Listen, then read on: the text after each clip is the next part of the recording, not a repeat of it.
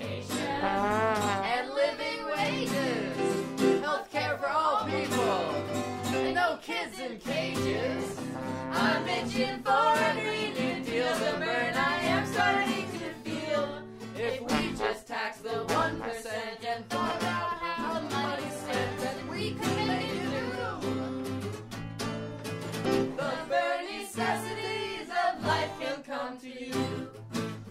Not just the Hey everyone, thanks for listening to the Better Left podcast. This is Jay. If you're liking what you're hearing, don't forget to give us a rating of 5 stars. And don't forget to hit that subscribe button too so you can stay up to date with all of our new content. Thanks a lot. The Better Left podcast may use language that's not suitable for all Iowa Democratic Party chairs. And also, change your name, dude. There's only room for one fuck-up Troy in this world. And I lay claim to that. Everybody, welcome to the Better Left podcast. My name's Troy. I'm the host, and I'm hanging out with Jay. Hey, let out of the editing dungeon yet again. I think we might need to retire that shtick. No, I'm not. I'm going to say it on every single episode, just the same way we say one other thing, and in unison we can say this together. Bill is lactose intolerant. Yeah, we miss you, Bill, but we don't miss you, Bill. That wasn't even practice. That's remarkable. No, it really wasn't. No, this is how we do. This is the natural thing. So it's just you and me, dude. Yeah. Sarah's off saving the world. Yep. And you're here and I'm here, and We're cool kids. It's the cool kids. just two dudes being cool Yep. in a basement. I think you're lying though. I am lying because we've got some very, very special guests, but I am pleased to introduce you to the brand new, Yes. the newly minted, Yes. the newly imported corn. Hey, I'm back. Back bitches. from Iowa, and you brought a friend, I did. Yes. a podcast pal, if you will. Yeah, so podcast pal and fellow food. He is a fellow food. Yes. Yeah. In addition to be a fellow Yes. food, he is also, what was it, Beautiful Boys for Bernie? Or Hot boy for Bernie. hashtag Yeah. wearing man panties on Twitter. Oh yeah. Crouton. Yeah. I don't know what I'm doing here. I just was responding to a Craigslist ad. Hi. Hi. Thanks This for is coming. very confusing, but thank you for having me on. That's Yeah, how I yeah. got him to come to Iowa, too. He just Oh, yeah. responded to a Craigslist ad and lived in my basement. Misconnections. An unheated basement in frozen Iowa on right. a leather couch, but You two have been no on shade. an epic adventure saving the world, saving the president of the United States, the future president. Harrison Ford. Tell me a bit. Yes. Steven Seagal. Today is our Independence Day. Wait, no, that's Bill different. Pullman. Yeah, Bill Pullman. Talk to me about the whole thing. So, Corn, we were gutted, of course, when you went to go save the world. We were incredibly supportive and so proud, and watching every move that you we in addition talked like every hour on the hour Yes, we while did. you're Yeah. So walk me through the adventure, and then Mark, when he gets in there, kind of explain what he did and why he was posing with his panties, and then Yeah, was that at my house or no? No. Okay, no, thank no, you. no. That makes me feel a lot better. It was too cold there, and I didn't want to look shriveled. It was, yeah. Sorry about that. So I have been in Iowa for the past 2 months, Right. guys. Like, wow, I can't believe it was 2 months. It honestly flew by. it really Yeah. did. But you were rocking it. Now, what were you doing very specifically? You were hired. I was hired. I was recruited by the campaign. And so I got sent out to where our team, we called it hard mode of Iowa because we were in the biggest region in Iowa. It's like 200 miles wide and the most conservative. Wow. So the region that I was in, it's District 4, and that is where Steve King is a congressman. So Not the author, but the no, not Stephen villainous- King. Yeah. His evil twin brother. Maybe he should write a book about that. I don't know. Right? Yeah. But Steve King, he's the worst. And so Washington Post has said that he is like the most openly affiliated with white nationalism in Congress. He displays a Confederate flag on his desk. You're kidding me. No, yeah. He says shitty things about Jewish people, black people, Latinos, Muslims, connected to European far-right groups. And one thing that he said, a lot of the things I don't want to repeat what he said because it's so terrible, but he said, Western civilization is on the decline because of immigrants. And what does diversity bring that we don't already have? I hate these kind of people. Yeah. Like, this is such a common alt-right position now where they'll use these dog whistles like immigrants have lower IQ. They play on the old tropes of like diseases and that kind of thing. You see this playing out with the coronavirus stuff right now. And so that's a hard district, Corn. That's it was the hardest district. And like, when I found that out, I was like, fuck, this sucks. But my director was like, look, like they sent you here for a reason. Like you have the experience. We trust you and that like you can take this on. And so it was some of the hardest work I've ever done, but also some of the most rewarding work. Talk to me about the difficulty. So physically arduous because you were. Yeah. Yeah. I mean, how many miles are you walking? Well, so the houses are so spread apart in a lot of the areas that we were going to that, like, you have to drive. They're 10-minute drives because, like, these are people's farms. Yeah. We're in the fucking cornfields, y'all. Like, I was in my homeland, which was crazy. But, yeah, not only, like, the distance and how big, but, like, Crouton can speak to this, too. Like, it was just, like, snowy and cold and terrible, right? The pictures. You made a lot of dog friends. Yeah, I mean, the ground was frozen. It was 4 feet of snow everywhere. And, like, as soon as it was nighttime, it would be like, okay, like, my volunteers might, slip and crack their heads because it's fucking icy everywhere. Like, you have to constantly be checking in with people, make sure that they're safe, make sure, because, like, it is dangerous conditions. We actually had to be wearing helmets the entire time. Just you. You're still wearing it, and I'm glad to see. Yeah. Always be safe. Always be prepared. That's true. But, yeah, like, it's really hard to imagine how someone like Steve King could be a representative. But when you go there and you see, like, and me and Crouton talked about this a lot, like, it's just a very sad place. Like, you can feel the sadness. And the reason for that, like, just this in itself, minimum wage is $7 an hour, $7.25. Cost of living in general lower or? So here's the thing, like groceries were the same price. Right. But housing, and this is like very different, like you can get a house in Des Moines for under $100,000, which is fucking nuts. And like I had a volunteer who like he lived out in rural Iowa, and I was talking about how like, in Seattle a starter house is like $600,000, $800,000, and he was telling me his house was a tenth of that. His house was like $68,000. It really is. It's a huge house, like lots of property, all that. But this same volunteer, he worked at a factory for 30 years, worked at the same place, moved up within the company, had a really good retirement plan. And then 2 years before he was going to retire, they shut the factory down. What was the factory? Was it? I can't remember what the factory was, but it was in Belmont, Iowa. Yeah, it's crazy to hear these kind of stories. So my dad had a similar experience where he worked for McDonnell Douglas and they shut down his plant down in California. Right. And people don't understand how big of a deal that is for people in communities where they don't have jobs. No, in these small towns where it's like everyone is employed by these factories, it is devastating. Oh, yeah. And so what happens is this allows Steve King to flourish because they are convinced and fooled into the narrative that they need to be blaming the people in Mexico that the jobs are going to. Right. I have a friend who works at a Tyson plant in Arkansas, and he tells me about, I don't know if it's true or not, but what he says is that they will actually import people from other countries where the cost of living is lower, because for them, when they come up here, $7 an hour is a lot, and they'll room with family members, they'll do these kind of things. And so then Steve King, right? He plays up on that kind of xenophobia as a result of it. And for these rural people, it's easy to believe that. Exactly. Yeah. It's easy to believe because they're so it's like, desperate and it's all that they've ever known. And so the fact that these jobs are getting shipped out or they're being taken by other people, again, like they are so, it's so easy to believe that sort of narrative if that's all that you've known. But that being said, like there's a lot of people who have been fooled and they do believe that and they blame the people below them. However, Bernie actually polled almost the highest in Steve King's district because like there's a lot of people who realize that this is bullshit and they realize that no one else has ever fought for them. Trump doesn't give a shit about them. And so they know that Bernie is their only shot at a life with dignity. So that is the thing that is I find the most exciting about what happened in Iowa and seeing it through your eyes and from your pictures on social media to the conversations that we had just about the people you met. What was the message that resonated? Like walk me through a little bit of like the dialogue that you would have. Yeah. So, I mean, there were really two different types of people.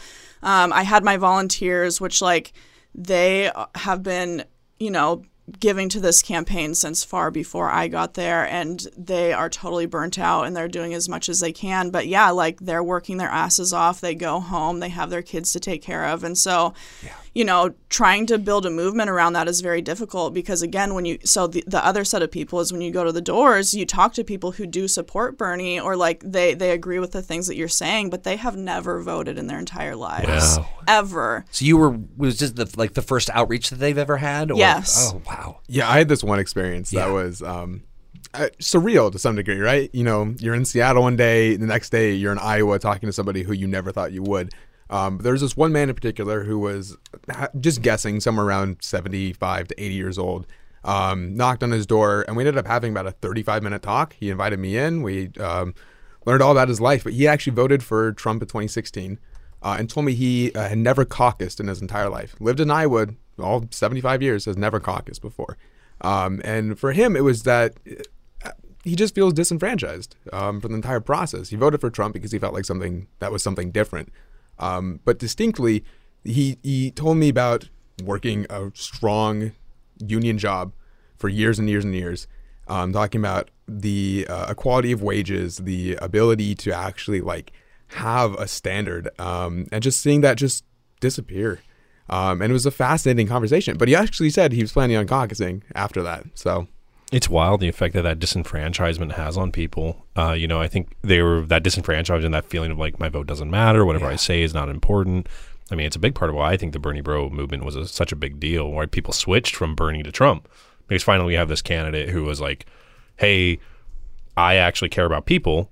He loses, right, arguably because there was a lot of shenanigans going on from the DNC, and then you have Hillary, who represents the same status quo. And if you're feeling disenfranchised, like that doesn't help the situation. So you vote for the guy who's just like, I want to drain the swamp.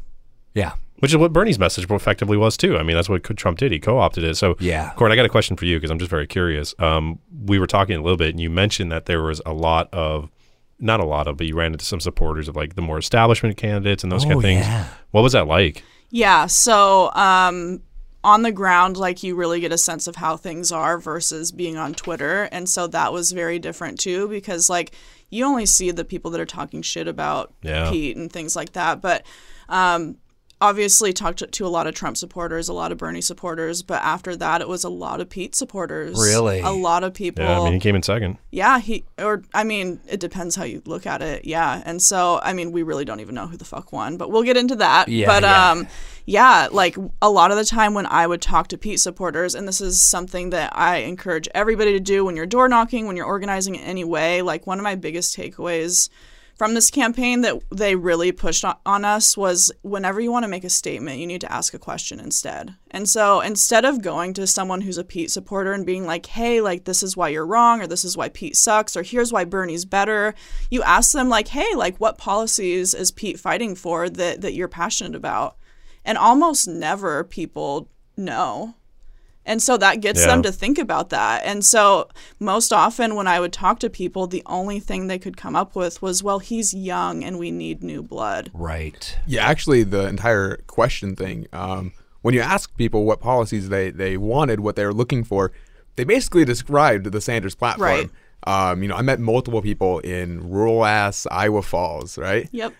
Who had, $55,000 to $70,000 in student debt, lived in an area that was just suffering under the spirit of disinvestment, and $7.25 minimum wage, barely any jobs where they lived, and it's like $70,000 in student debt. How are you ever going to pay that off? Yeah, I mean, you're just looking at that long-term albatross around your neck. But I wanted to ask you about this, the idea that you have people speaking to wanting a Bernie platform, but leaning towards Buttigieg, who doesn't have his platform is inscrutable. I mean, like, how do you connect the dots? Yeah, go ahead.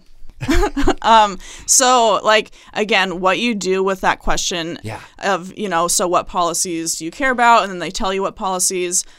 the thing again, you don't say like, hey, like you're wrong, Bernie's the best person. You validate what they're thinking and you're like, hey man, like I'm super passionate about that too. Like this is why I'm volunteering or why I'm door knocking for Bernie, because he's actually going to fight for this and here's a policy that he's doing, and you give them the reasons why, like, hey, you're totally right. Here's why Bernie's the best candidate for you. Nice. Yeah, a classic thing would be, oh yeah, I want to absolve student debt, or I don't think I can pay for my kids' college, but I want them to have an opportunity.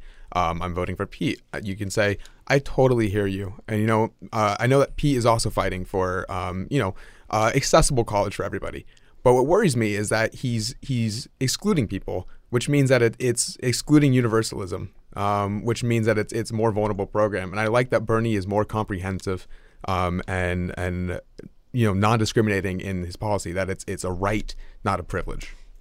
This is one of my criticisms of just like the more moderate Democrats, as I think was it CNN or whatever the poll where they aggregated them all together was. So terrible. Is that they always start from this position of compromise. Right. It's like we come to the bargaining table, and this is something Sarah talked a lot about on her campaign. It's like we come to the table already compromised, which means when the Republicans come to the table, we're compromising off of our compromised position. And so we're going to move further and further toward the center. And if you actually care about people, you care about their future, how the fuck do you compromise off that, right? You can't compromise with somebody's life. With health care, there is no in between. And so why do we start from like Medicare for all who want it? Like, fuck off, man. That's get out of there. Yeah. One of those establishment like gatekeeper tricks has been asking people to basically legislate on the campaign trail. It's a campaign. You're telling people your values, your ideals, what you're fighting for, right, not how you're going to get something passed before the other bodies even had a chance to attack it, right? Yep. Yeah. Yeah, and then again, so a lot of the time, like people, like you said, they would either like list off things that Bernie was actually fighting for, or they would just be like, Pete's young and like we just want somebody new, But a lot of the time, this would come from older people. Yeah. And so the thing I found to be super effective, which if you're at the doors and you encounter older people with this sort of like, I want a younger person. Yeah. I flatter them in that I'm like, hey, I think Pete is going to have a really long career in politics. Like he has a great start. That being said, like what our country needs right now is someone with the experience that has gone through the history of the United States, someone that can give us advice like you give your grandchild advice, how they look up to you. And so they're like, oh, yeah, I'm wise. Like, I know what I'm doing. And so they relate with Bernie on that it's like we need to look up to someone, not to someone who just got their start in politics. Something I want to add here is I think that we can use language sometimes that might be a little shorthand, but you mean this when you're talking to them. I mean, that is an authentic approach that is just like you are – in your wisdom, in your time you have been through some shit, and like we need to look up to our elders, just like how like we need to do that with Bernie. Like he has been on the picket lines, he has been fighting for these issues longer than most of us have been alive. That is so true. And the other thing too is, why aren't we talking about Buttigieg in the way that he, consumes the children of the staff that work for him? That's true. Actually, I read it. Yeah, Bat Boy tried to stop him, but now he failed. Yeah, he's not there yet. Yeah. I mean, literally, Pete is running for the first. Like, this is the first time he's ever been eligible to run for president. Yeah. The man won. Most likely to be president when he was, a senior in high school. Which my firm rule is, if you win most likely to be president, in your yearbook, you should never ever be near power. Sure, you've been programmed. I got most likely to. Yeah. Well, and honestly, I would agree with that. Period. That's all. I literally got most likely to. Most likely to come and go. That's a gas station reference. Yeah. Corn brought us a little slice of gas station culture. Yes. Jay and I some come and go shirts, and so I'm wearing mine with pride. Yes. But so beyond Pete, like you would think that because of the polls that they were pushing, that like maybe we talked to some Biden supporters. I don't know if you did, but in the literally like hundreds of doors that I knocked, maybe thousands of doors, I don't know, one Biden supporter. One. Really? One. And the thing who is, was it was an old guy, and he was like, I like both Joe and Bernie because they're old farts like me. And I was just like, well, you know what? Here's why Bernie's fighting for you. And then he's like, okay, yeah, I'm going to caucus for him. So, like, doesn't even really count as a Biden supporter. Right. But that's who he was looking. Do you I know it's difficult at times to figure out what the hell people are thinking. And I love that there was that approach of like bringing them into the discussion and seeing themselves as a arbiter of good decision making and wisdom. But Biden? Like, what was it? Like, was it just that Biden was a known name, and Bernie can come with a lot of like internet noise about his, how he's so loud and so whatever. Before we move on to that question, Yes. I just want to point out one thing. It would really behoove Biden if he moved from no malarkey to just Biden, like exclamation point. It worked really well for Jeb, and he is Yes. the Jeb candidate. No, Jeb, Yes. he is the Jeb candidate, and that's exactly what's happening. And Yeah. I want to get into like what our wins were later, but one of the biggest things, like even though we really still don't know who won Iowa, like we fucking know that Joe Biden lost. Oh, Yes. He got 0 delegates. Yeah, Loved yeah. it. I like the sound of that. It's almost like Biden's like sucking on the end of your finger. Oh yeah, yeah, Smelling or, your yeah. Yeah, I mean, creepy. Oh, my teeth fell out. Not to get too into my political theory Get here, into but it. I'm almost Yeah. certain that Buttigieg's rise, Buttigieg, Buttigieg. yeah, That's what we call him. Buttigieg. Buttigieg. His rise, I assume, was directly correlated with Joe's fall. Totally. And that he's Orchestrated, essentially- you mean? Yeah, I mean he essentially represents what Biden represents largely, but as a 38-year-old Younger, fresher. Yeah, Patrick Bateman-esque.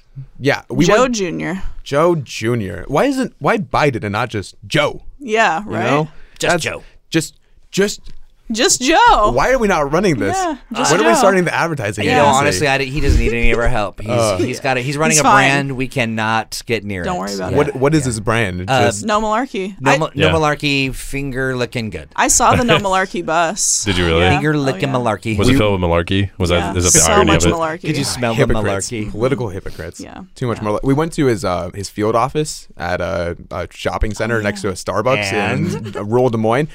Big no malarkey sign on the door and nobody inside. Yeah. You know how you avoid malarkey? Nobody on your campaign. As long as we're talking about establishment people, one more thing. I'm going to spill some tea here, okay? Do it. I have an anonymous source. I can't name them. Oh, my God. But they work at an Iowa food bank. Oh. And they told me about when Tom Steyer came to visit. Oh, yeah. So Tom Steyer showed up at the Iowa food bank. He had 2 people. They walked up to them and said, hey, can we just take like some video? And they're like, yeah, absolutely. That's fine. And so Tom Steyer goes and he works the food bank for about 20 minutes, then leaves. Wow. And to me, that is just like the essential establishment. Yeah, it's like, yes. oh, okay, that makes sense. Did he talk a lot about Bernie and what a great guy he was? And Did you want to say hi? Just a big Yeah, fan. so we had an office, and Crouton went to our office. It was in Fort Dodge, and we had like the 4th floor office that was very like it was shag carpets and like very 70s, but it was a really good deal. Yeah. Tom was in the same building as us, but had the downstairs space, so like right on the street, and it was just like modern and huge, and like we wanted that space, but it was like triple the price. But he's got that billionaire money. But the girls that worked there, like they were all super rad, super kind to us, like That's loved nice. Bernie. Yeah, That's it nice. was super cool. Yeah, but then a block away, we also had Steve King's office. So it was just an interesting block. for Yeah, sure. I mean, Fort Dodge was possibly the saddest place I've So ever sad. been. In Because a way. Why? so a lot of the other areas we went, it's like they have always been rural Iowa. Yeah. Fort Dodge used to be a poppin' city, Oh. and now it is like dead. So it's got that West Virginia vibe now, where it's just like everything is gone. I mean, I've never been to West Virginia, but yeah, it's just like, and me and Crouton talked about this. Like, you just feel the sadness, the like, weight of failure, like just pervades everything. yeah. crumbling infrastructure and abandoned buildings. And Well, and there's this thing. I mean, to me, this was an empathy building tour, right? Totally. You can talk about the struggles that people in the disinvested Midwest are dealing with. It's another thing to actually see it firsthand, Right. to feel it, to see people just going to the grocery store and having that just look on their face of just like they're in a Yeah. cloud of misery. like they're in a yeah. cloud of Yeah. misery. Yeah. But it's also that the architecture there, right? There's Yeah. that robust kind of beautiful Midwest architecture. A lot of brick, a lot of just like So like old town kind of stuff. yeah, yeah. that No. like feels rich. And you again, know? like our office in the 70s was a fucking nice office Yeah. for sure. But a lot of the offices have been converted to apartments because like people aren't making businesses. They just need cheap places to live. Yeah, yeah. you were the office was kitty corner of this giant like furniture store That was shut down. Yeah, completely empty and abandoned. But yeah, it was interesting that you were literally right next to Steve King's like home office. And yet that one event that I attended, you can talk more about that. Yeah. That one event I attended had literally maxed out capacity inside that office. If the fire department would have been called, we would have gotten in trouble for Yeah. sure. Yeah, and because there's nothing for people to do. And so even people who don't support Bernie, they were like, I want to go fucking see Bernie. Like, a lot of undecided people that we were calling were like, yeah, I want to fucking go. And about that furniture store, one of my volunteers told me they actually shut down when Steve King moved in because nobody wanted to fucking shop there anymore. Because of the proximity to this Yes, monster? Wow. yeah. But yeah, no, I think, again, like, these people are in the struggle, and it's not to say that people in Seattle aren't in the struggle. There's huge income inequality in Seattle where there's people who are doing very well and people who are doing very poorly. But the thing in rural Iowa is it's just like it's a community struggle. Like, everyone's struggling. Yeah, there is this difference between these massive West Coast cities that are dealing with entire influxes of billions, trillions of dollars, and people getting left behind because they're become the new gilded cities. Sure. And then these areas that are just atrophying. Everything has left them. They're just sinking. Yep. They're silently sinking. And I can't remember who said it to me, but they were like, people talk about how the Midwest is dying, but in rural Iowa, like, it's already dead. Yeah, it's sad. It was the same We've been experience. forgotten about, and we talked about this a lot too. Is like, me and Crouton, like, we're coming to Iowa with like a very set purpose, and it's so exciting, and like, we're doing something really important, but like, it's very heavy to think about, like, we leave and these people stay here and they continue to suffer, and that's why so many of them have never voted, because they see cycle after cycle after cycle, all these candidates come to Iowa, they all pander to them, and then they get forgotten. So one of the things that I enjoyed when I looked, when we talked about it as well, but those moments where you were in the room with AOC and you're in the room with Michael Moore. Yeah, Michael Moore and Bernard Sanders. Bernard Ever heard of him? Sanders. Is he French? Yeah. And Okay. Crouton was at that event with me too. Yeah, I actually got that. I asked AOC a question. Yeah. She looked at you. Ooh. I bet you they haven't made washed your eye eyeballs. contact, You haven't yeah. washed your eyeballs since. Literally, no. I threw out my eye wash. And a journalist like tweeted about their interaction too. So like, That's cool. Wow. it's real. Yeah. But, so talk to me about those moments. Like, was there ever a time when you were like, what's happening? What am I doing here? Well, I was actually my flight from Minneapolis to Iowa. I forgot. Michael Moore was on that flight, which is like walking to the aisle. I'm like, is that Michael Moore? And then I'm like, I probably shouldn't say that about people who aren't Michael Moore. But Right. I was also when we went to the Why?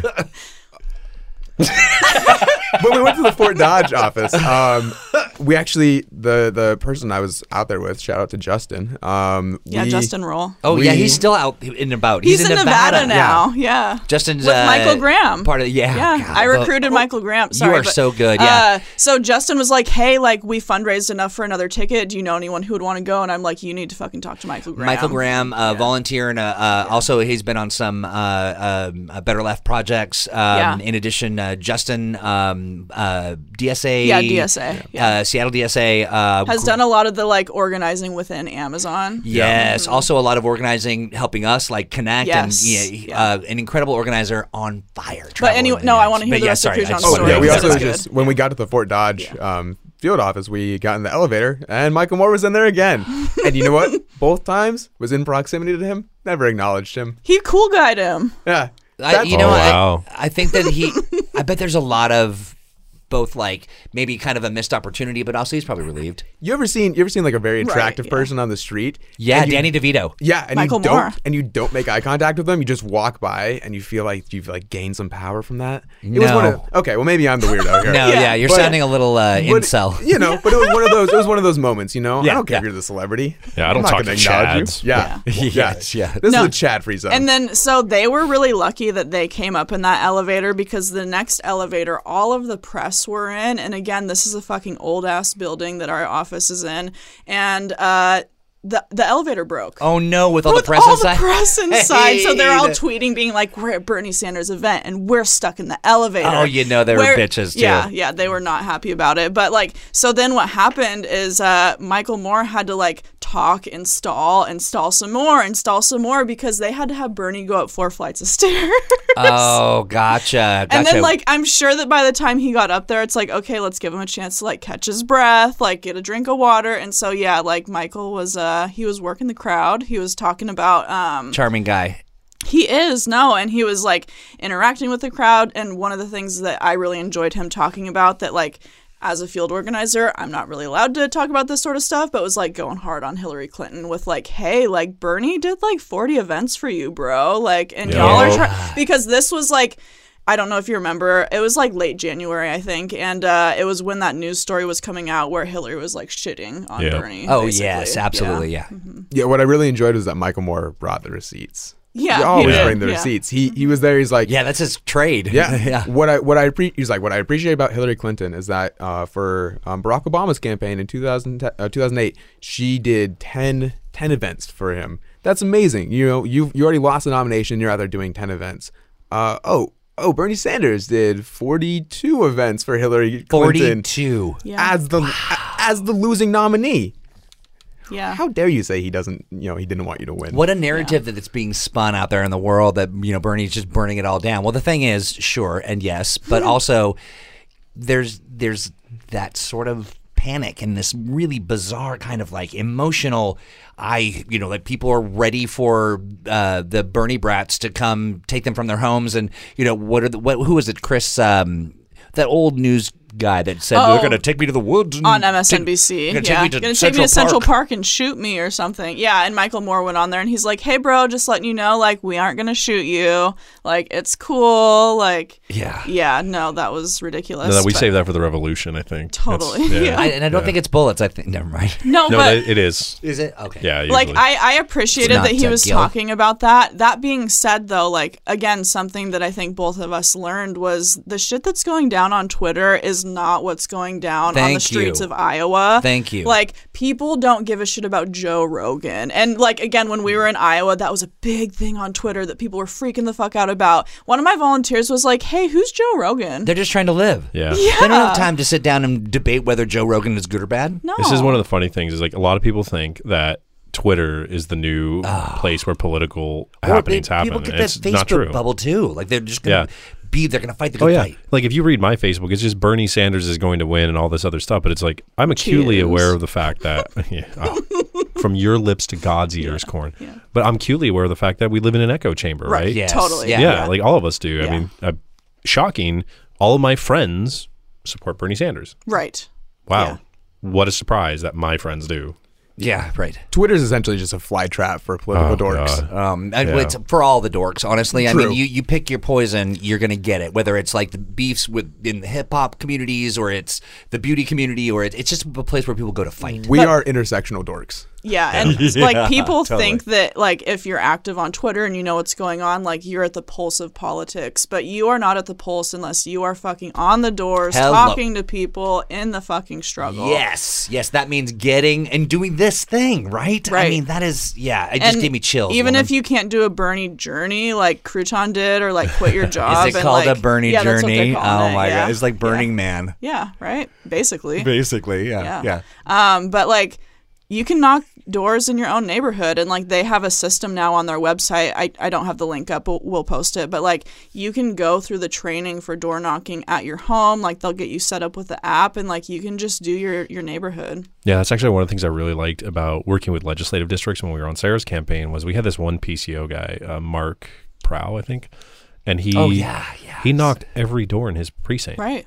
And there was 300 doors, and that Yeah. sounds like a small number, but like That guy's great. that's what he does. Is he actually cares? And this is what PCOs are supposed to do. Right. Precinct committee officers, they're supposed to care for their precinct that way. And so, like, Yeah. this is another great example. Is like the best place to start is not by going to Iowa necessarily. I mean, if you can, great. If you can, that's rad, yeah. But if not, like, you can still be effective from where you are, whether that's door knocking or, like, if for any reason you cannot door knock, like, make some calls. Like, and what a great place to start. Like, literally just look at your little slice of the map. Yes. Yeah. Totally. It's like, what, maybe like 10 houses in a, I mean, it varies depending on the precinct, but And I will say this, we interviewed Ari Hoffman a while ago, but I'll say this, like, as there's lots of criticism you can throw at this guy, but there's one thing that he's very right about, which is simply this, we need to talk more about politics. We can't be afraid to do that. Yeah. And, like, maybe his point of compromise isn't amazing, but, like, the idea that we need to be talking about people we're afraid to talk about, we need to be actually having discussions about it, we need to be challenging each other, that is spot on. You will talk to me a little bit about, like, dispel some worry and concern. So people are going to be listening. They're going to be on the fence. They're going to be feeling guilty that they don't canvass, or the idea of knocking on doors is terrifying. What if they see, like, what if someone screams at them, and what if someone pulls a gun on them? I mean, you were in Iowa. You were in rural Iowa. Yeah. So, I mean, I would say like 98% of my interactions were positive because, like, even if people disagree with you, like, they're not going to be an asshole to you. Again, like, it might be easy to think that because we're on Twitter where everyone is assholes. Sure. But when you're face to face with someone, generally they're going to have respect for you, at least to just be like, hey, I'm not interested. But what and about that's not that bad. What about the Like, whole door-to-door thing? There's that kind of like that specter of like salesman traveling, knife salesperson. Like, did you get that experience? Like, I actually had one experience where someone had a no solicitor sign on their door. I walked up, saw it, started walking away. They saw me and they like came outside. We ended up having like a 20-minute conversation. Yeah. But canvassing, I mean, I know here in Washington State at the least, it's not soliciting, right? Like, no, it's not soliciting. I mean, you don't you're not selling anything. They're And basically saying, don't knock on my door. I mean, the thing I always tell people is, like, use your best judgment. If you feel uncomfortable at that door, then don't knock that door. But, Use like, your gut. yeah. And what I felt was that I think, and I can't speak for any other candidate, but I think because there's something that's genuine about Bernie canvassing, right? Sure. We're not getting, some of us are getting paid, but we're doing it because we believe in this cause, right? And so I think people are willing to meet you where you were at because you were there from a genuine place. And we're you didn't have the fake excitement. You're not trying to sell them, you're trying to talk to them. Yeah. And there's a difference. It's really funny because when I think of Bernie canvassers, I think of the same, like, Jehovah's Witnesses and Mormons. And actually, Jehovah's Witnesses We were more on a than mission. Mormons. Yeah. Well, But that's with the same fervor. there's same fervor and, like, the same care. Because, like, the bottom line is, Right. like, if you're going to somebody's door and you're like, hey, man, I got this really important thing to talk to you about, there's It's something genuine more- about yeah, that. yeah. I don't get mad when they come to my door Interesting. because of that. Oh, I because do. it's I like, hit the same. deck and I crab walk. that's because you were born in Washington. That's and true. that is part of the culture. No, and I would say that's, like, the biggest difference in Washington is, like, a lot of people just aren't going to answer the door. But again, like, that's not a negative interaction, and you're leaving that piece of literature behind. Like, you're planting that seed, and so that's still totally positive. And then in Iowa, like, I think a lot of people, even if they disagreed with us, even if they were a Trump supporter, like, for where we were door knocking specifically, like, we were in the middle of fucking nowhere. And so they just appreciated the fact that they're like, hey, like, you drove all the way out here to talk to me? Wow, Like, that's okay, cool. you That's know? cool. Yeah. Yeah, I talked to multiple people who had never had an interaction with any other campaigns, but In Iowa. yeah. Can you believe this? Like, honestly, the damage that has been done by ignoring the middle of America, by ignoring a crucial spot within our culture to make them feel as though they are disconnected and that they have nothing in common with inner city folks and inner city working poor. And Well, I mean, like, this is part of the thing, right? I mean, anybody who's worked in campaign, canvassing, or any kind of political work knows the term the likely voter, right? Yeah. And you're told, always go target the likely voter. That's what you're supposed to do. Every campaign I've ever worked Yeah. on, progressive or not, like, Right. that's just what it's been, because it's like the most effective uses of your time is to tell people who are going to vote, hey, vote for me. path of least resistance. Right. And actually, this is one of the things where I think, like, the capitalist mindset has sunk into the political thing, right? It's like somebody's not likely to vote, therefore they're not worth talking to. Right.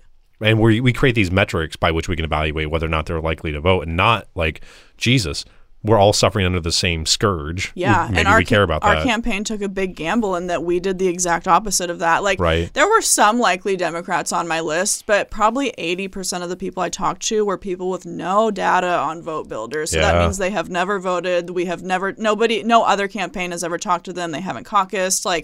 And so you're going into those conversations having no idea what you're going to get. And so what are you, when you were in Iowa, what were you knock on the door and you would say, hey, a date's coming, a Yeah. time's coming. Yeah. Talk to me. So first it would be like, hey, like, my name's Cassidy. I'm with Bernie's campaign. I'm looking for so-and-so. And then, a lot of the time, because it was people with no data, it would be like, oh, that person moved, but we're still going to fucking talk to them. I don't That's a human body. Yeah. And a lot of the time, like, the people who had moved, it's because these are rental places, and so they're people that are low income, and like they are trying people to we want to survive. talk to. Yeah. But then, like, if it's somebody that, let's say, is the person there, but like they have never voted before, like they seem super uninterested, I'm like, hey, I totally understand why you have never voted. No one has ever fought for you. Why would you be involved in the political process? That being said, like, this time around, we are so lucky because we have someone like Bernie Sanders who's fighting for us, who's fighting for a $15 minimum wage, fighting for free childcare for everyone. And like, those were my two big things because if you're making $7 an hour minimum wage, like, a good job in Iowa is like $10 an hour. And I would see that advertised all the time, like $10 an hour, like, that's a good job. And so making $15 minimum wage, like, that would change people's lives overnight. Oh, yeah. Offering them childcare. Childcare is a huge one too, because again, that it's would like, make all the world of a difference. Yeah.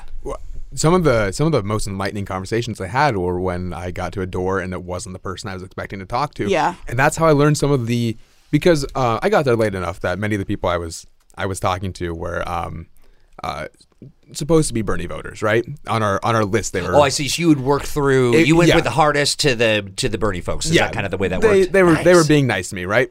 But because I ended up talking to a lot of people who were not the people on our list, right? I ended up having these conversations that were so insightful, and the things that I kept hearing were bring back the unions. Yes. We need strong trade good unions. to hear. People kept talking about like just how much protection they had when the unions were around, how they felt like there was something for them. Climate change was a huge one. Was it really? Well, because the crop fields keep the flooding, farming, and that their entire economy is based on crops, right? Is it corn? Yeah. Yeah. Oh.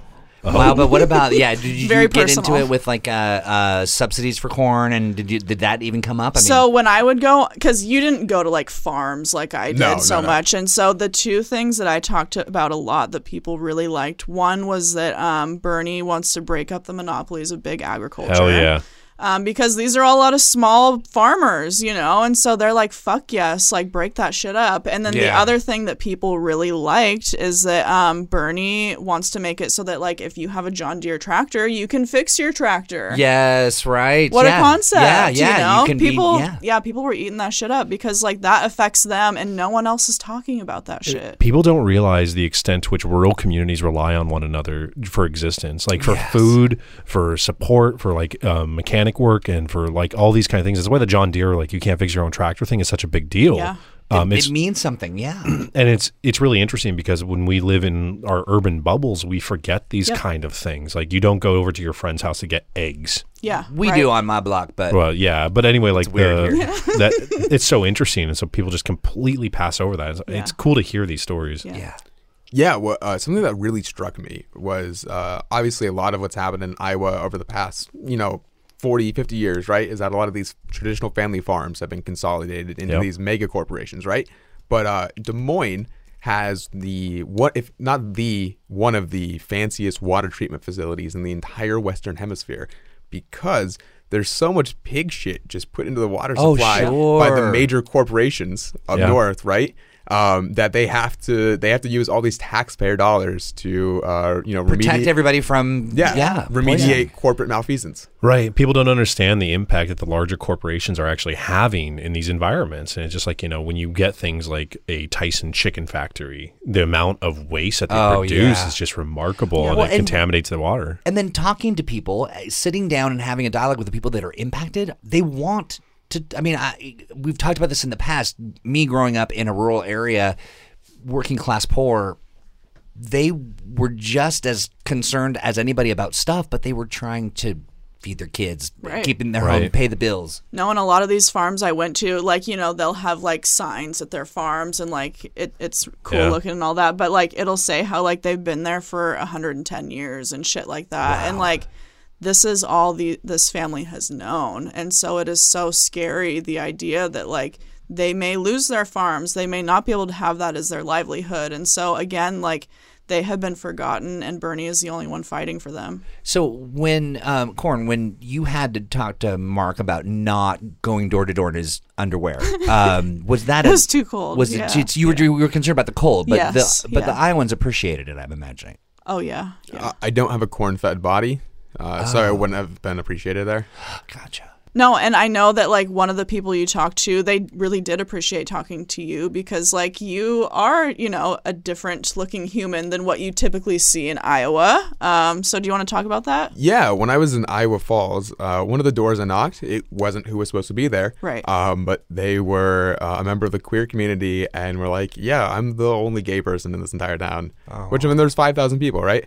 They had dyed hair, were wearing a mesh shirt, right? Right. And I think the fact that I had a nose ring Exactly. made them like, oh, I can talk to you. Sure. They yeah. have probably never seen a guy who has a nose ring, Yeah. you know? And so like for Mark to come to their door and talk to them was like, fuck yes. Like I get to talk about all the things. I get to be my authentic self. Yeah. And so I know that was a really cool I mean, experience. I told them that I was a member of the queer community as well, and we got to talk about that.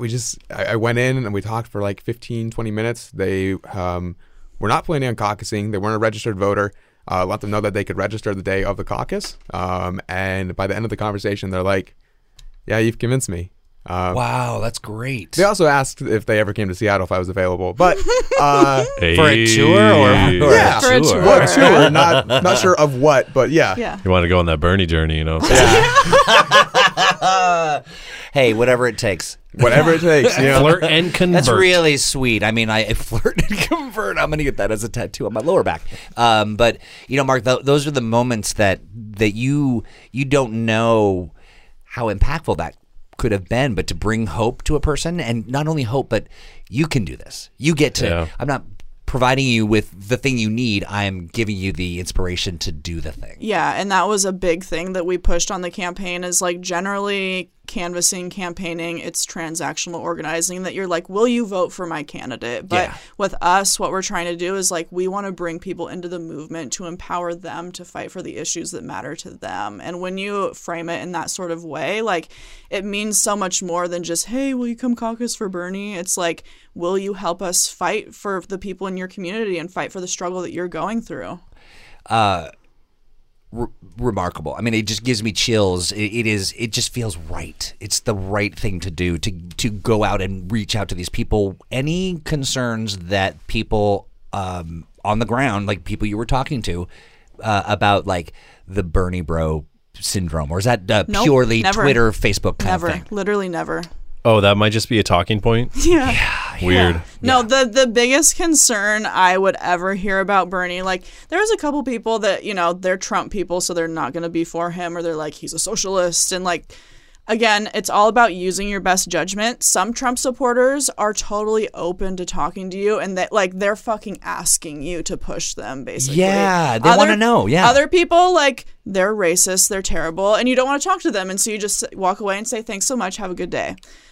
You know, my whole thing that I told Crouton, I told all my volunteers is like, yes, obviously we want to get as many commit to caucus cards as we can, but the most important thing is having a positive interaction with every single person you talk to, because Bernie might not be their first choice, but again, it's about that positive interaction, planting that seed. And a lot of people, like maybe their first candidate will drop out, or like something weird happens, whatever it may be.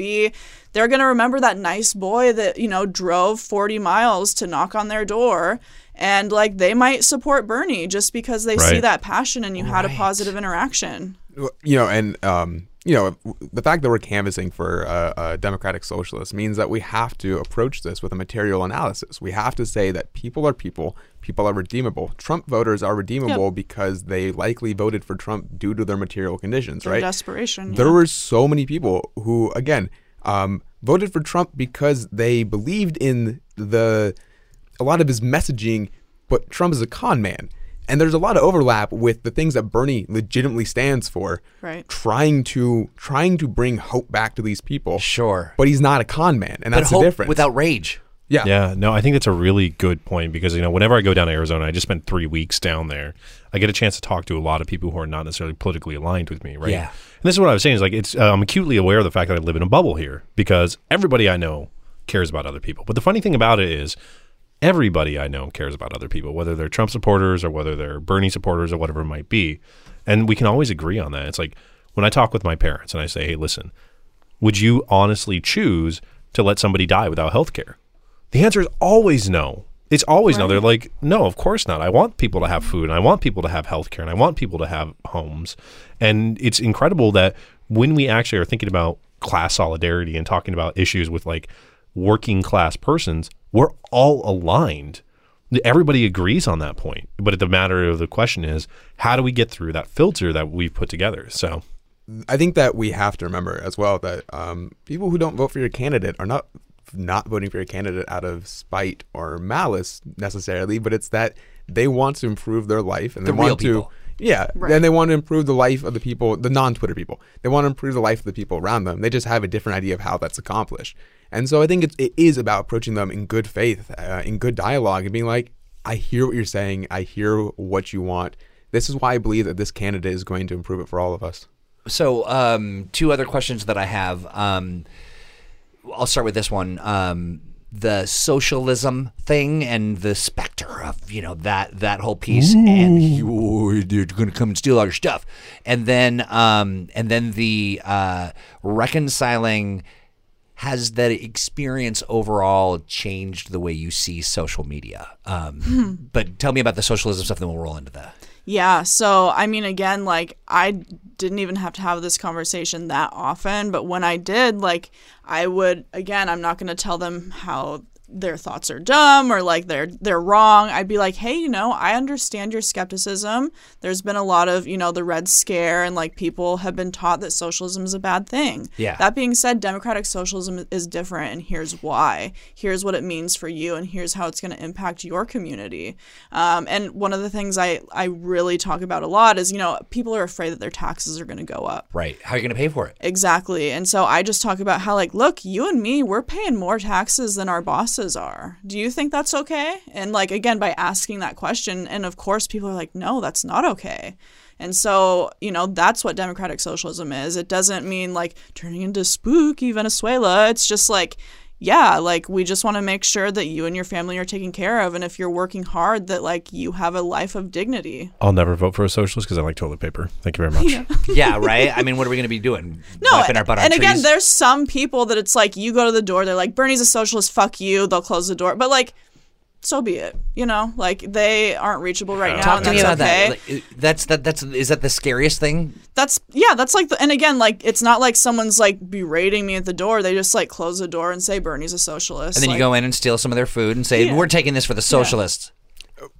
Exactly. No, the few times I encountered Bernie's a socialist, I'm like, yeah, okay. Well, to me, what socialism means is this idea that we all thrive. We're all better when our needs are met, when we can be empowered human beings. And so what socialism means under Bernie Sanders is that energy, healthcare, education, transportation are in our control, that we can vote for the person who controls our energy and our prices instead of just being at the whims of some, corporate.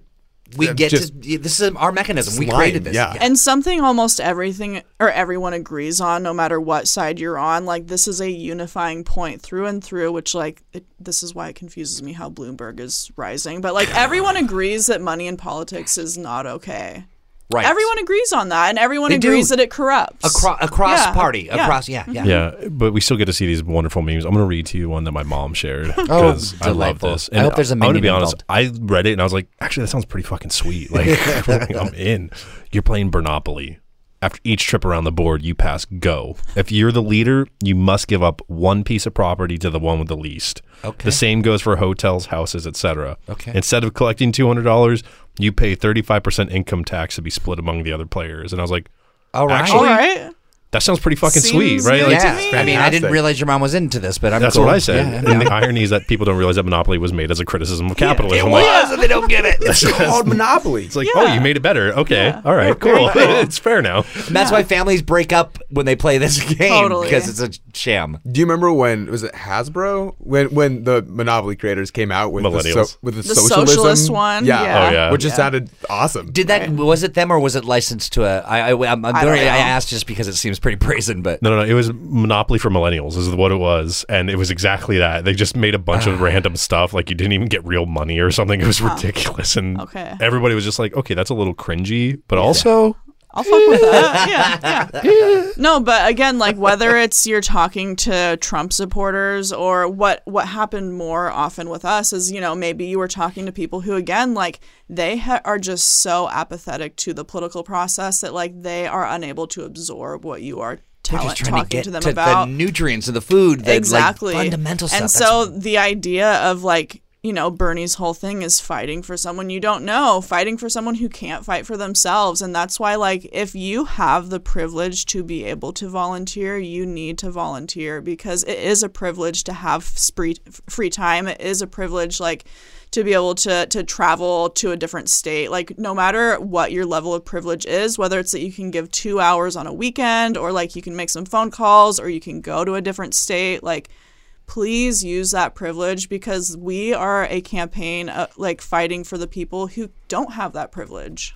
Yeah, I mean, shout out to everybody who donated to the GoFundMe. That allowed me to go out there. Yes, yeah. That's allowing, you know, people who have some time, have some privilege to be able to go around the country Is on that the Bernie still- journey. It is, yeah. No, and that's a great point. So, like, if you don't have the time, but you have the money, support others who do have the time. Yeah. Yeah. So Justin Roll, again, like, he's been a huge organizer. They've raised like $4,000 that total. guy, he continues to impress me. We had 8 different people from Seattle come to Iowa while we were there and stay with us. the over lure, the call of corn, Yeah, they cannot resist. Yeah, but like, I mean, having these out-of-state volunteers come help, especially in rural Iowa, was a game changer.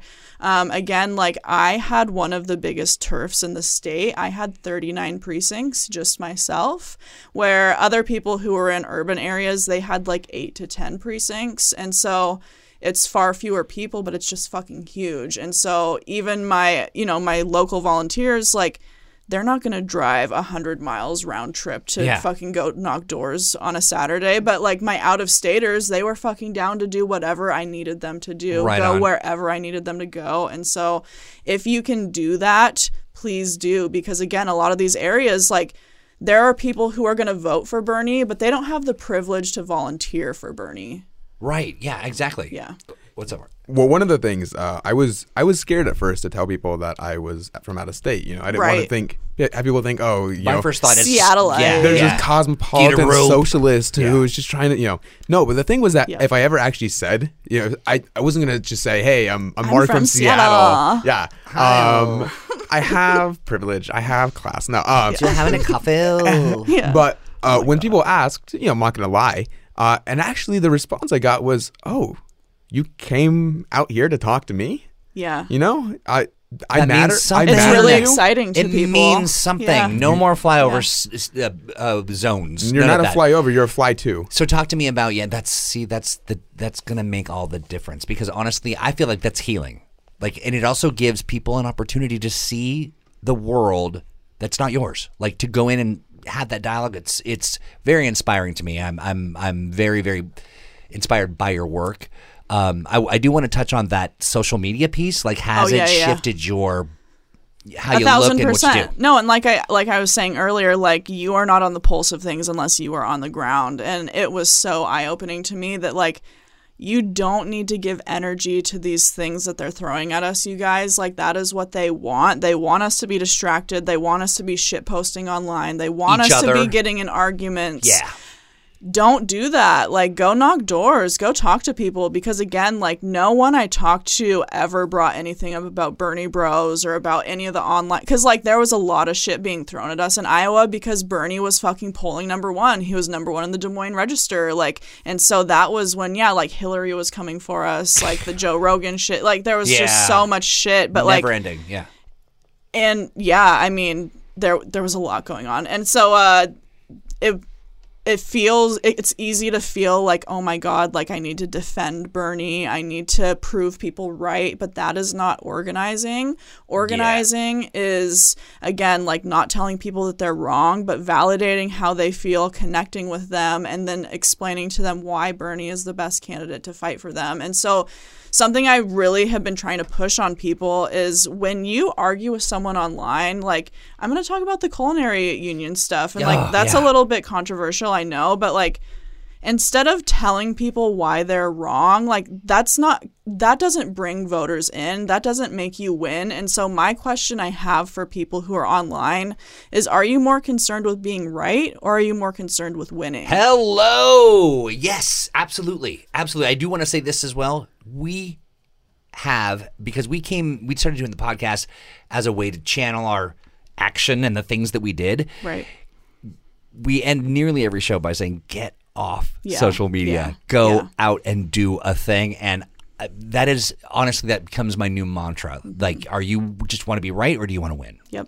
I have expended so much energy and so much just like, you know that feeling when you get in that argument? Oh, and sure. It's both cathartic, but you also feel like you've expended all your like mental political bandwidth for the entire day. And what does it get you? Yeah, channel that energy into actually doing something, being on the ground, because that's so rewarding, and it's actually something that creates these positive spirals, these virtuous cycles that make you want to go back out there because you're like, oh, people are responding to this message. I'm not just yelling into the ether at a brick wall. And the two of you having come back on fire with clarity of purpose and experience that you can speak to the reality of things, honestly, it's a gift. Yeah, and I mean, one of the things that I think is really important to think about too, that we were talking about earlier, is like, of course, there's people at the top who are terrible, like in Pete's campaign, whatever. But like, we need to assume positive intent from these voters until they have proven to us otherwise, and that like they truly believe that their candidates are the best to fix things, and maybe some people, they have, they're going to benefit in some way or whatever. But if you come at it with that perspective, and again, like you aren't trying to prove someone wrong or you're not trying to shit on someone's candidate, but like you can find at least one thing about each candidate that like you can kind of relate with and validate. For example, like with Pete, like I think he's a terrible candidate, but I can say how like, look, I understand he's young, like he's that fresh blood, but I think he's going to have a really long career in politics. Did anyone complain about his tight pants? Well, also friends are trash and he's trash. So I'm a friend. Therefore I can relate to Pete. Yeah, exactly. It's all about connecting. Just, proving people wrong isn't how you get voters. I think one of the things we really need to think about, especially is like with Liz voters specifically, we see her not do super well in these states, like let's stop shitting on Liz supporters, because I mean, sure, some of them, just like there's Bernie supporters who are terrible. Yeah, Adam's a Liz supporter. Yeah. I know he's terrible, right?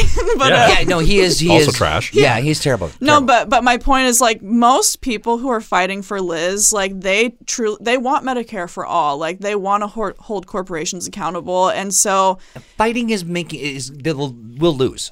Right. And so let's connect with them and be like, hey, man, like I totally see like you're fighting for the same things I'm fighting for. Like if Liz doesn't do well in these Super Tuesday states, we need them to fucking come to us in Washington. That's one really big thing I want to tell people as well. Like when you're talking to friends, family, canvassing, whatever, here in Washington State, our ballots go out like February 22nd or something like that. But the votes aren't counted until March 10th. And so Super Tuesday is on March 3rd. And so what that means is between March 3rd and March 10th, probably on March 4th, a lot of candidates are going to drop out. And already on our ballots, there's 5 candidates who have dropped out. And so if you vote for one of those candidates before March 3rd and then your candidate drops out, your vote is lost. So if you're someone who's on the fence, maybe between Liz and Bernie, whatever it may be, like, again, we see you. We see that you're fighting for the same issues that we're fighting for, and we don't want your vote to be lost. So, like, hold on to that ballot until at least after Super Tuesday to see what happens. 2 things. One, action item. I believe on March 7th, there is a huge final push canvassing thing. Yeah. You can sign up on map.berniesanders.com. Yeah. Type in your zip code. Map or maps? Google that. Yeah. DuckDuckGo that. But the other thing, again, not trying to get too political theory It's here. MAP. Sorry. Yeah, But great. we live under a global financial capital hegemony that has completely altered everybody's like rationality. There are a lot of people who, again, want to make the world better for everybody, but they think that, they point to those, Steven Pinker stats and like, oh, we've reduced, global poverty by this much, right? And they think that what's going on is actually they've been raised in these systems with these educations that tell them that like the world as it is actually good, and you can make a few tweaks to it. And For the analytics, and you'll yeah. But what we're like fundamentally saying as supporters of Bernie Sanders is that we have a completely different political analysis, and the entire thing there are structural deficiencies, right? But you still have to approach people like they are people, like they are capable of change, not that they are evil demons because the candidate they support, because they support Liz Warren, like there still has to be this degree of forgiveness and patience and just treating people like people that I think Twitter dehumanizes us from. We treat people like they are profile pictures, and right? they ask these impossible questions. Are you saying any blue will do? Are you saying any blue will do? Like, it's like, shut up. Let's talk about who's on the playing field right now, and let me get there. We get in these tornadoes, these vortexes of bad faith, right? Oh, good. But people are not bad faith in real life most of the time, right? Yeah, and I'll just say this: like, I'm officially on record. Not any blue will do. I will not vote for another candidate. I will not vote for. I'm anyone not voting besides for Bernie. Mike Bloomberg. Oh, like, no. fuck He does that. not get my vote. Yeah. All right, can I say a point on this? There's been a lot of debate about should you vote for anyone who's not Bernie? There's this thing called power, that liberals have no idea how to wield effectively. Well, they wielded it on each other very well. Democracy involves strategic voting. Telling people that you will not vote for anybody else besides Bernie Sanders is a good thing. Right. Vote for my candidate. That's how you wield power. You Right. have 26% of the vote in New Hampshire and Iowa, right? Cool. You don't have the majority, but you do have a plurality. Use that to your advantage. Totally. Just want to put that out there. Yeah, and so I think what I want to transition to is first I'd like to share this video of one of my volunteers, and this is just an example, and I hope it inspires people to go volunteer, because Carrie, she is from rural Iowa, and she was one of my precinct captains on caucus night, but she could not do any door knocking or anything for me because she's disabled. And so this is what I'm talking about, and that if you have privilege and you are able to door knock, you are able to travel, whatever it may be, please push yourself outside of your boundaries. I know it's uncomfortable. I know it's scary, but the shit that we're dealing with is uncomfortable and scary. The shit that people like Carrie are going through is uncomfortable and scary. And so please do that. If you have any questions, if you want to learn more about hey, I'm thinking about this, should I go here, there, you can always reach out to me, Better Left Corn. But I want to play this video and then maybe take a quick break, and then we can talk about the caucus and close things I'd out. love Does to. that sound Yeah, good? yeah, Okay, yeah. cool. Okay. I want to hear what it is like if people know people or themselves. What is it like to live on $12,000 or $10,000 a year Social Security? Other thoughts? Anybody else? Yeah, we got a mic right here. Hold it. Hold up. Okay, hold that mic close to you, please. I've been living on probably less than that for a long time because of disabilities. It's so hard to do anything to pay your bills. You're ashamed all the time. And I could completely understand how she feels. And when you can't buy presents for your children, it's really, really, really hard. And I worked 3, 4, 5 jobs sometimes, always minimum wage. I have a degree. Divorced, and it's just I'm waiting for disability to come through, so my parents have to support me. It's just hard. All right, thank you. Thank you. It is not easy for people to stand up and say that. But beyond comprehension, you got Republicans going around saying, we got to cut Social Security. We got to cut it. What people are getting is too much. $10,000 is too much. Does anybody here know what the COLA was, cost of living adjustment this year for people on Social Security?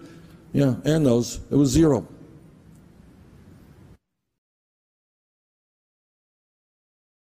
So yeah, like Carrie is the type of person that we are fighting for. She's someone who is in the movement, like she understands like what we need because she is in that struggle. And so she doesn't get to door knock. She was a volunteer for you. She was a volunteer for me. Like she's done phone banking. She was one of our precinct captains. So what that means is on caucus night, she was one of our trained up volunteers who, basically like would let all the Bernie people know what to do because, again, like most people who were caucusing on behalf of Bernie had never caucused before. So we needed a trained volunteer on the ground in every single precinct, and there's over 1,600 precincts in Iowa, and we had a volunteer at every single one. Yeah. A lot of them local people, but also a lot of volunteers from out of state.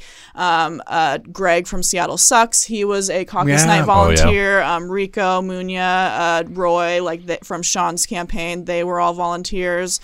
And so, yeah, like a super critical role because, as you guys know, the caucuses were a shit show.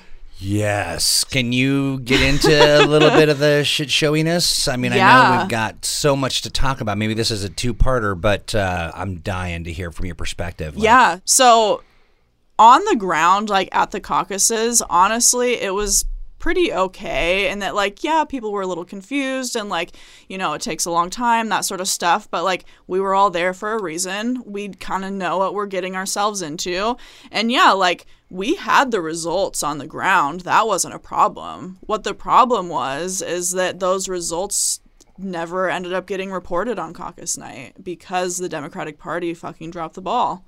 Wow. Yeah. Now, from your vantage point, how much of it, because everybody was they called it, everybody, and I can see there's a lot of suspicion, but also it doesn't seem too far removed from reality to call that things are going to get screwed up in Iowa. Well, and here's the thing, like, and anyone knows this, no matter where you live, going to like Democratic Party meetings is that they are volunteer led. A lot of the time, the person who is leading the thing is just because they showed up.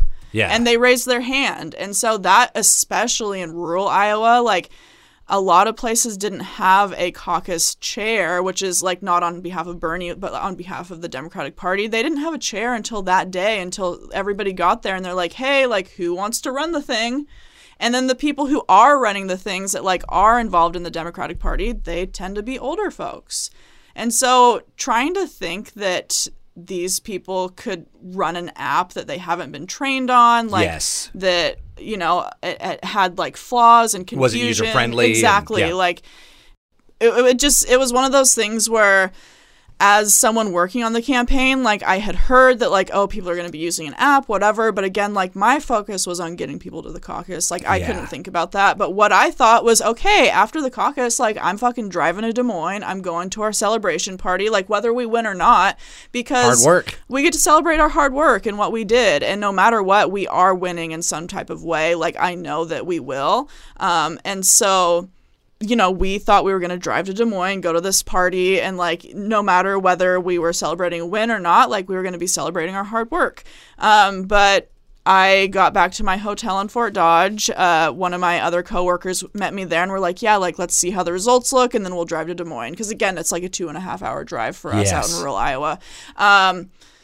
It's 9 o'clock, it's 9:30, it's 10 o'clock, and only 3% of the vote had been reported. And so Democratic Party officials, like not at the top, but the people who are running these caucuses, they started just fucking posting their results on Twitter because they were saying like the app isn't working, it's failing. And then there was also a hotline that they could call, but it was busy and people were waiting on this hotline for 2 or 3 hours and then getting hung up on. Could you imagine how how frustrating. And You just want to do the right these thing. are people, exactly, they stepped, like, whether they are on Bernie's team or not, like, they're volunteers and they stepped up to fucking help run this. Like, they believe in democracy, they believe in, like, you know, political involvement, and they basically, like, their Committed to time doing got it right. shit on. Yeah. What a remarkable thing, too, where it's just like they can help protect election security just by doing something as simple as like tweeting out the results that they find. No, you can't Yeah. do it anymore. It's just like now we have a record that says, nope, that was wrong. Just like the volunteers who got sent by Bernie, the Bernie campaign, and count everything. So. Yeah, and so that is, I mean, obviously we didn't know this was going to happen, but this was one of the big reasons we trained captains for every precinct. In addition to helping the Bernie folks, was they recorded results at every single caucus. And so even before results went out, we were pretty certain that we knew what things looked like. But it was so frustrating because we couldn't celebrate that, and it wasn't official. And even today, it's still not official because now it's being recanvassed. And What does that mean? Does that mean you all have to go back, or does that yeah, mean? no. When Tom Perez tweeted that, I'm like, wait, recanvass? I have to go again? Like, we're doing this again? No, but making new friends again. yeah, but no. So what it means is, so for the delegate math, they have a delegate worksheet, and it's like everybody has to sign the worksheet. It's, you know, there's really weird rounding rules, blah blah blah, and so they were going through the math on each and every one of those. So one of the things that has been really disappointing, and so, I mean, if you're listening to this, I'm sure you know, like, technically Pete got more delegates than Bernie did, but Bernie won the popular vote. That's seen many times where they flipped the coin. They're like, Yeah. okay, so there's more votes here, and Pete's down, like it's you know, like 1-5, and we flip the coin, and now Pete wins. This is where we should insert the clip of Pete Buttigieg saying that I think that the candidate who gets the most votes should be Yeah. the winner. That's straightforward. When he came out and just claimed victory. Yeah, You he just wanna claimed punch victory yourself in when the face. 3% was in, and it's just like, You've the done fuck, it, Iowa. bro? You've made history. Yeah. I just want to say a shout out to the Bernie campaign and the Bernie staff for being the smartest, most well-prepared staff out there, for doing an incredible job of mobilizing people, of getting precinct captains, for training people to do to take their own tallies because they knew that the DNC was going to do something. Shenanigans, yeah. And shame on the DNC and the Iowa Democratic Party for robbing you of your deserved victory. You put in so much work. I mean, yeah, the volunteers, like me, we did our thing, but you broke your back for this campaign. Y'all did such a great job, and it's so disappointing to know that you were robbed of that, like, fulfillment. You know? Yeah, no, But it- you know what's great though? You were there. Like, You- you were on the front lines, the vanguard, the first punch. You got edged by the Iowa Democratic Party. Buttigieg. Yeah, Buttigieg edged. Yes, I love that. I hate it, actually. I hate it. Yeah, thanks. I hate it. My fetish is Buttigieging. Ooh. Is that where you just wear really tight pants and say a bunch of malarkey? Yeah. Yes. Yeah, but no, I mean, it's one of those things, again, where, like, we have all these wins, and I want to talk about what those wins are, but we were working like 75-hour weeks at the end, and, like, we put everything into this campaign. Most of us moved across the country. We quit our jobs. And so, again, like, of course, winning is our top thing, but, like, we just wanted there to be a conclusion, to be like, this is what we did with our hard work, and here is the result. And, like, even still today, like, it's up in the air. And so one of the things that, in addition to the popular vote that we won, one of the things that we are so fucking proud of is our satellite caucuses that we won. Yeah, talk to me about that. Yeah. So what happened is, in the past, you know, there were satellite caucuses, but what they were is they would normally be at, like, nursing homes. They have them in Palm Springs, like, for snowbirds that are from Iowa, but then go to the warmer areas. Like, they have a bunch in Arizona, of course. Naturally. So, like, it was about getting, like, those moderate to conservative older voters out. But what our campaign did this year that no other campaign did was we requested a satellite location at every community college, every university, and then we also were successful in getting the first 2 Spanish-speaking caucus locations in state history ever. It's awesome. They never had this. Great job. And so we also had satellite caucus locations at factories for people that worked the night shift so that they could vote early. So the first caucus results that came in were from I think it was like a pork factory sort of situation. That's wild. And Bernie swept it. Every single person besides one person voted for Bernie. That's so cool. Hell yeah. So listen to this. There's so much to discuss. I think we need to do a part 2 to just kind of unfold a bit more of the, especially from the vantage point of people who are now looking into this next phase. Washington State's going to be huge. It's an opportunity for people to really make their mark. Big rallies coming up with Bernie and all kinds of stuff. So should we maybe... I mean, I'm pretty close to tying a bow Great. on it, really. So what I was just going to say is with the satellite caucuses, what's really frustrating. So we swept the Latino caucuses. We swept the other language-speaking caucuses, the colleges, the students, all that. Those are the results that they are looking so finely at now, where Bernie literally got like 97% of the vote. They're saying, well, maybe we need to re-examine how many delegates we give out from those locations. And so Pete's campaign and the Democratic Party are basically saying, fuck you to voters of color, fuck you to young voters, and saying that your voice shouldn't count as much. Yeah, this is class warfare. I mean, through and through. I mean, it especially is. when you're attacking Yeah. like working class persons at factories. I mean, university students, these kind of things. I mean, And it's they've everybody. done what they can do. They're working. They're still trying to, And they use the excuse that like, oh, like Iowa's so white, so like we really shouldn't validate those results because like we need to pay attention to the states with more people of color, which like that's legitimate, but Bernie swept people of color in those areas. He swept young people, like, and that should fucking be talked about, but it's not being talked about. The other win that I want to bring up, of course, is that like even though we don't know for sure who won the most amount of delegates, we do know that Joe Biden got 0 fucking delegates, and so that's some shit. suck that finger. Trash knows trash. That's what I'm saying. Like, So I'm looking forward to seeing what happens next. And so yeah, obviously like go to the rally coming up, knock on some doors, make some phone calls. If you're wanting to learn how to get involved here in Washington State, like reach out to me. We have a field office here in Seattle. Check out the website maps.berniesanders.com. So yeah, you email corn@betterleft.net. Yeah, or you can just hit me up on Twit. oh, the Tweedle. Yeah. Just saying, I haven't seen any hot boys for Biden. No. I haven't yet either. Yeah. Oh, Brett Hamill did a pretty nice shot though. That was all. Hey. That was all for Bernie. Yeah. But I just want to give a shout out to some of the people who really helped because, yeah, again, like I had one of the biggest regions in the state, 39 precincts. We fucking knocked every single precinct, every single door that was on our list. And it's because of all of my volunteers, my out-of-staters and my in-staters. So Greg from Seattle Sucks podcast, Justin Roll, Crouton, Carl, Rico, Munya, Roy, Mel. I had some California volunteers. They drove from California. They rented a 7-seater van. And so not only did they like have all their people, but they were willing to take all my other volunteers anywhere I needed them to go to.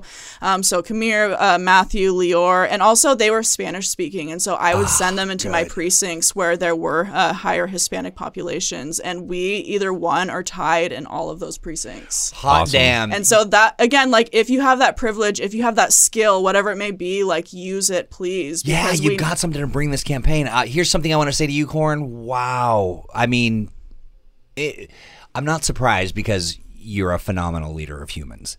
But damn, I'm proud. Thank you. So proud. Thank and the other you. thing too, the volunteer names that you just read, I'm mildly surprised that you read them off the tattoo on your arm. That's I did. a commitment. I have my other arm really quick too. Yeah. So anybody who took a bus to Fort Dodge, because a lot of people went to Des Moines, and that's super rad. But like coming out to rural ass Iowa and helping us, like so fucking helpful.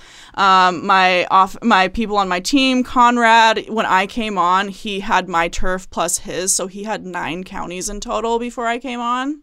9 counties, Wow. like, Jeez, yeah. and then he went down to 5 counties, and I had 4. So he laid a lot of the groundwork, and so thanks to him, Will and Ian, my office organizer, who helped a bunch, my super volunteers who are local, Jim Bird, Catherine, Alex, Melba, Carol, Carrie, Jean, and then my OG squad of staffers, Melissa, she moved out from Seattle as well, so we lived together. It was super rad, and then we had Eli, Mia, and Elle, Dara, Ash, Luke, Keely, and then also big shout out to Sean Scott, because as you guys know, like, a lot of the time I was there, like, I couldn't talk to you about a lot of this stuff. Yep. Sean is the state field director here in Washington, and so I spent a lot of hours venting to him, asking him for advice, strategizing, processing, crying. Yeah. So yeah, thank you to Sean. And yeah, like, if you're here in Washington, just get out and do the thing.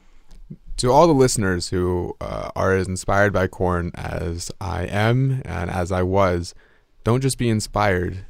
Go out and do something. Go knock a door. Go make a phone call. Go send a text. Talk to your parents. Yeah. Put on a Korn suit. Yeah. Make it happen. Oh, yeah. Go fight, win, y'all. That's what we say on the campaign. Go fucking fight and Go win. post your lewds on Twitter. Hey, you two. Your lewds. Hey, you two. Thank you. Very inspirational, super energizing. Oh, yeah. We'll talk more about this stuff in the future. Always. We're going to be playing a little audio, right? Are we repping? Are we Yes. going into it? Oh, I do want to. Yeah. So Eli, Mia, Elle, Melissa, and then some other people. So one of the things we did to like have fun and keep ourselves sane was we made fucking Bernie covers. So the song that we started the episode off with, and the one we'll be closing out with, they are two of our covers. So shouts out to Eli. He's a Berkeley student and loves to do like artistic sort of organizing. Yeah. So I think this episode's better left to, I don't know. You two. Yeah, Yeah. better left to the organizers. Yeah, for sure. Or as Yeah. Mr. Rogers would say, You're saving the helpers. us. You're saving everyone. Yeah. The helpers always look around in times of crisis. You'll find them. Hell yeah. All right. Any Thank you, folks. questions? Okay, bye. Okay, bye.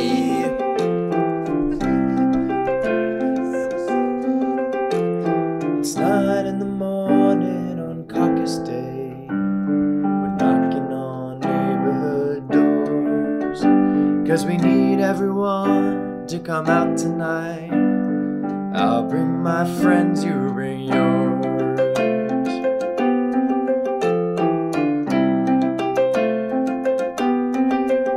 We say, hey, can you help us to victory? We need you to answer the call. Come and caucus with me and we'll stand with Bernie. He's a leader who stands for us all. La la la, gotta be Trump. La la, di di da da. If anyone can, we know Bernie can. He beats him in polls.